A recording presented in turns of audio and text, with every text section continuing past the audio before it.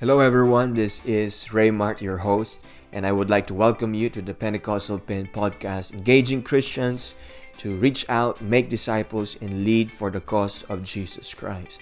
Today, I am so privileged to present to you a lesson which I personally believe needs to be heard, especially in this time of racial tension in the United States and Canada.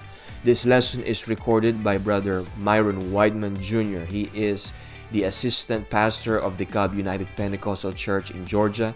He preaches and travels extensively in youth camps and conferences, youth conventions, and I believe that this lesson will speak to you and you will be blessed, and I hope that you will enjoy this episode. God bless. Praise the Lord, everybody. Hope everyone is doing well. Hope everybody is staying safe. If you have your Bibles, I want to dive right into the word of the Lord. I want you to turn with me to Matthew chapter 22. We're going to read verses 37 through 40. The Bible says, Jesus said unto him, Thou shalt love the Lord thy God with all thy heart, and with all thy soul, and with all thy mind. Verse 38, This is the first and great commandment, and the second is like unto it. Thou shalt love thy neighbor as thyself. On these two commandments hang all the law and the prophets. For a short while, I just want to talk to you and use this as my subject. How to love your neighbor. How to love your neighbor. The first greatest commandment refers to our vertical relationship with God. It's to love God with all of our heart, all of our soul, all of our mind. That seems pretty rational. That seems pretty reasonable. And I don't think anybody would argue that first great commandment, to fully and wholly love God. But the second greatest commandment is what trips most people up. Because now this is not our vertical relationship with God, but now it's our horizontal relationship with one another. It's to love your neighbor as yourself. This commandment usually trips us up because how can I love my neighbor as myself when I was told growing up that if I love myself, I must be arrogant, I must be prideful. But I want to say forthrightly that that's incorrect. Because if you don't love yourself, then you don't love your neighbor, and ultimately you don't love God. Now, let me clarify. There is a corrupt self-love that is indeed narcissistic and egotistical, but I'm talking about loving yourself where you care about your own being and your own welfare. It's the same way we love ourselves to the point that you won't go intentionally hurt yourself or you won't belittle yourself. That's how we should love our neighbor. And maybe the reason many of us, I hope you don't get mad at me, but maybe the reason many of us don't love our neighbor is because we don't love ourselves. We don't love ourselves. These aren't my words. These are Jesus's words. He said, love your neighbor as thyself. I guarantee you, if you study anyone who does not love people, you will find out they don't love themselves. Before we ask God to help us to love our neighbor, we need to first ask him to help us learn how to love ourselves. Matthew chapter 22, verse 40 says that these two commandments hang all the law and the prophets, from Moses all the way to Paul. Every ritual, every sermon, it hung on love.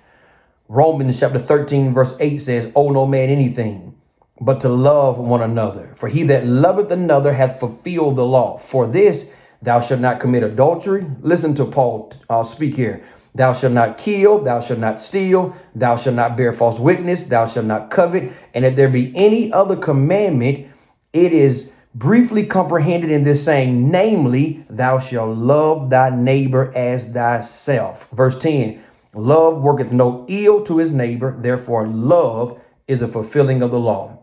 You see, many times we get so caught up in trying to follow the 10 commandments, trying to follow the lie. I can't lie.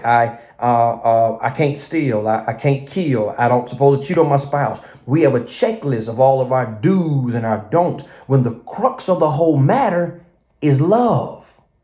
That's the crux of the whole matter. If I love God, if I love myself, if I love my neighbor, then I won't steal. I won't lie. I won't bear false witness. I won't covet another man's spouse. I won't commit adultery. It has always and will always be about love. This loving your neighbor business is so serious that Paul gets direct in 1 Corinthians chapter 13, verses 1 through 3. He said, though I speak with the tongues of men and of angels and have not love, I am become a sounding brass or a tinkling cymbal. Listen to verse 2. And though I have the gift of prophecy and understand all mysteries and all knowledge, and though I have all faith so that I can remove mountains and have not love, I am nothing. And though I bestow all my goods to feed the poor, and though I give my body to be burned and have not love, it profiteth me nothing. Paul said, I don't care if you speak in tongues. I don't care if you prophesy. You can have the greatest faith in the world to move mountains. But if you do not have love, you are nothing. Hear me, everybody that's watching this video. It does not matter if you can preach the house down, you can sing and make the angels jealous. It don't matter if you can play an instrument with your eyes closed in your sleep. If you do not love, you have nothing. You are nothing. It doesn't matter. You can have a big house, the nicest car, the fastest car, the nicest clothes. You can have a lot of money in the bank, but if you do not have love, you have gained nothing. I want you to go with me. I want to show you something in the Bible that God showed me recently. And I think this is going to help us, especially with the time, the climate that we're living in our world.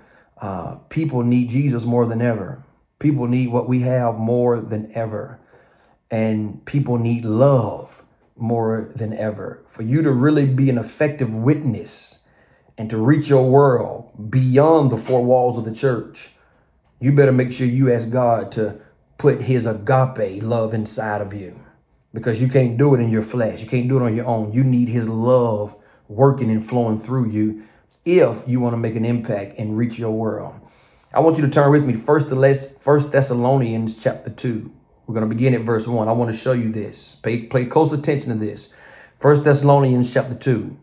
The Bible says, for yourselves, brethren, know our entrance in unto you, that it was not in vain. Verse 2.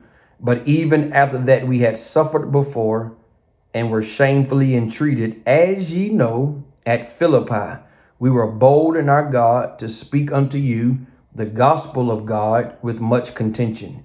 For our exhortation was not of deceit, nor of uncleanness, nor in guile. Verse 4. But as we were allowed of God to be put in trust with the gospel, even so we speak, not as pleasing men, but God which trieth our hearts.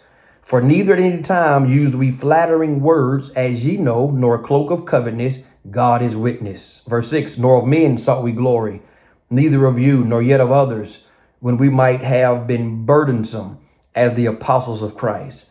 But we were gentle among you, even as a nurse cherisheth her children. Verse 8. So being affectionately desirous of you, we were willing to have impart unto you not the gospel of God only, but also our own souls, because ye were dear unto us. For ye remember, brethren, our labor and travail, for laboring night and day, because we would not be chargeable unto any of you. We preached unto you the gospel of God. Verse 10.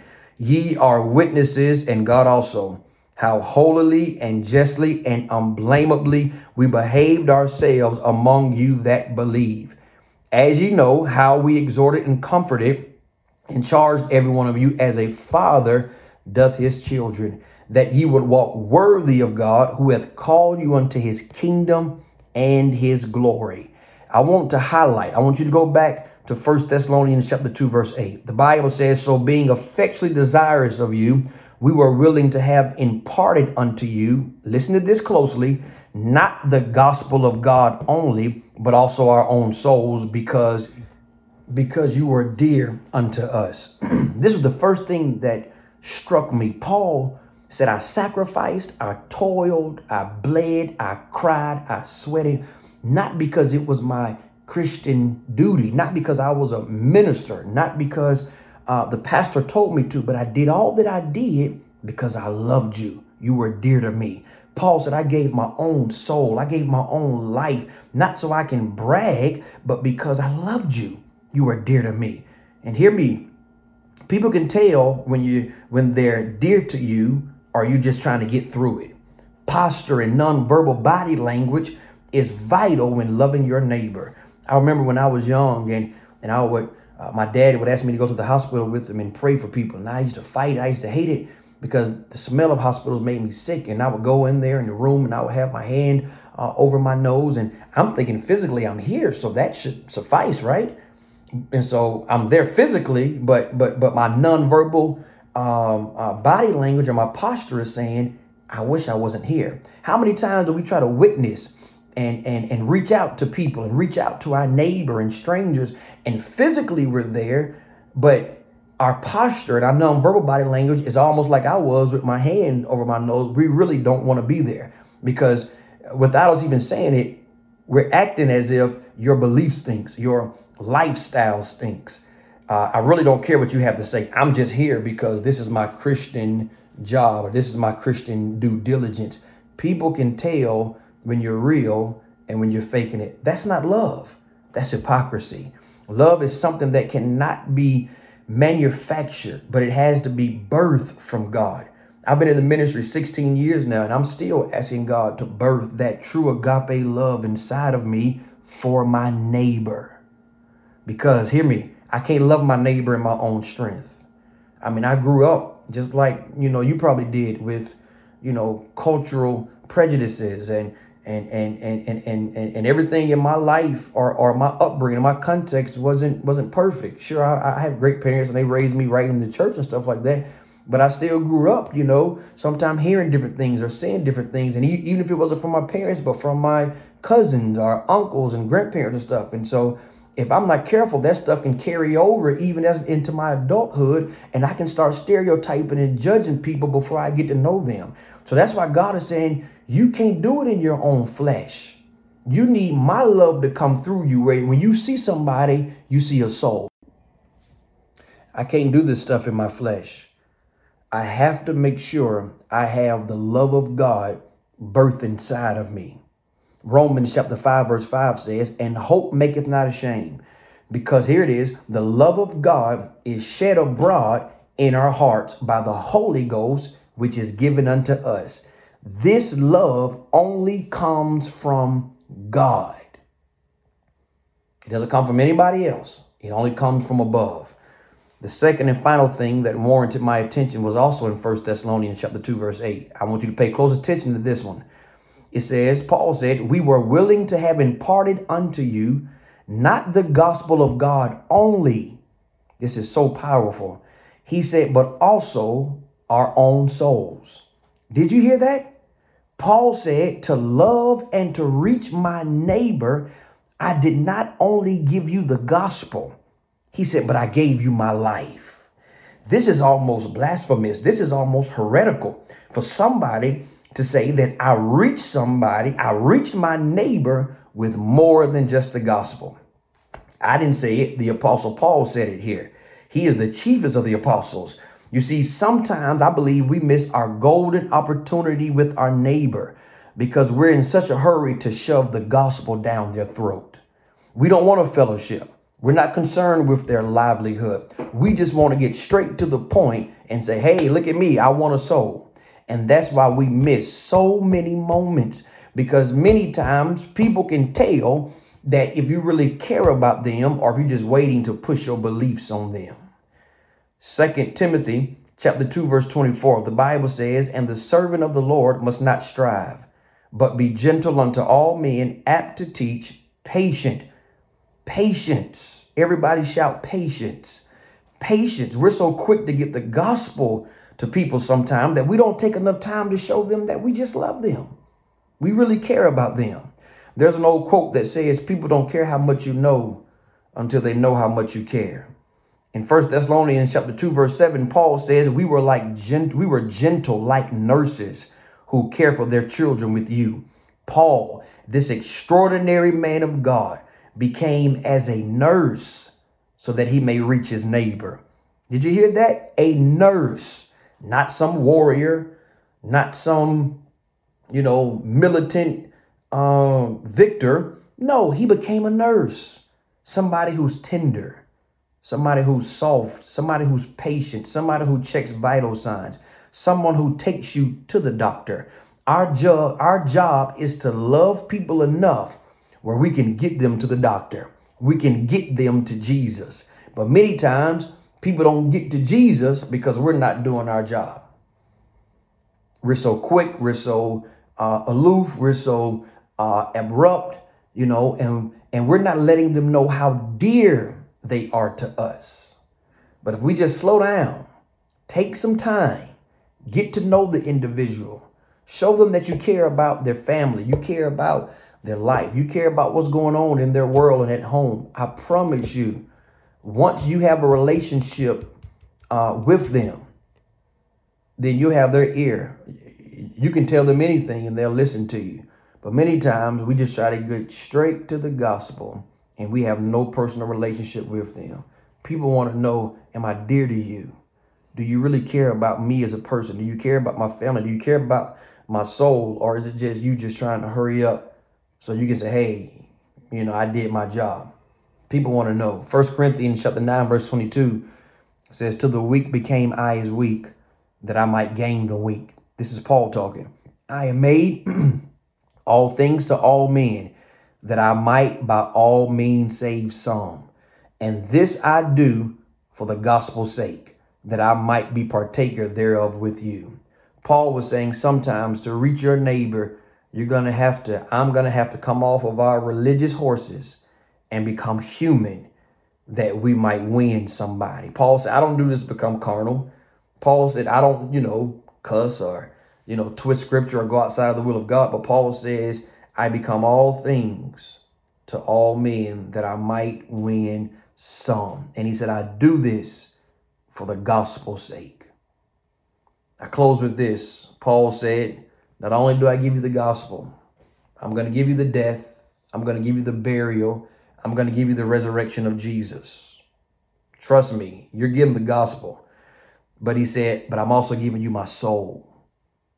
I'm giving you my time. I'm giving you my life. He said, I'm giving you me. This, when I read this, it's so simple, but it's profound. It's more than just teaching somebody a Bible study and checking them off the list and saying next. Paul said, don't only give them the gospel. My. He said, but give them you. Call them. Check on them. Take them out for lunch. Go to their kids' games. Spend time with them. Invest in them. Disciple them outside of the four walls. Like Paul said, if you give them the gospel, then please give them your humanity. That's how we're going to win our world. That's how we're going to be effective in reaching the lost, by giving them the gospel and us. This is how we love our neighbor. Yes, preach to them the gospel, but make sure you give yourself and show them that you love them. I want everyone to bow your heads and pray. I hope in this simple devotion, I pray that God has not only convicted you, but challenged you to help you understand that everybody you meet is your neighbor. Everybody you come in contact with is your neighbor. Help me, God, to be able to reach and to be able to love my neighbor. 1 John 4:20 says, if a man say, I love God, and hateth his brother, he is a liar. For he that loveth not his brother whom he hath seen, how can he love God whom he hath not seen? And this commandment have we from him, that he who loveth God love his brother also. Father, in the name of Jesus, God, there's so much chaos. There's so much turmoil going on in our world right now. Father, people are hungry. People are desperate. People are lost. People are in despair, God. They're discontented, God, and they're looking for hope. They're looking for somebody to reach them. Help us, God. We can't even come inside the four walls of the church right now, God. Help us to be your hands and your feet outside, God, on the front lines, God. Help us to reach our neighbor and realize that everybody we meet is our neighbor. Whether if it's at a grocery store, whether if it's on social media, when we go back to school and go back to work, or wherever we go, the McDonald's drive-through worker, in Starbucks, the work, everywhere we go, these are our neighbors and they need the gospel. But help us, Lord, not to just give them the gospel, but help us to give them love. Help us to give them us, God. And I believe that if we couple the gospel with love, I believe, God, that we'll see the difference and we'll turn this world upside down. I thank you and I give you praise. In Jesus' name, amen. And that is Brother Myron Wideman Jr. again on the topic of how to love your neighbor. If you have enjoyed this episode today, I would like to make a simple request to you. If you don't mind, on your favorite podcasting channel or app, you can write us a review or give us a rating, or you can actually share this episode with your friends on social media. We would like to reach out to more subscribers and listeners and be a blessing to them. Thank you for tuning in, and God bless, and we will see you on our next episode.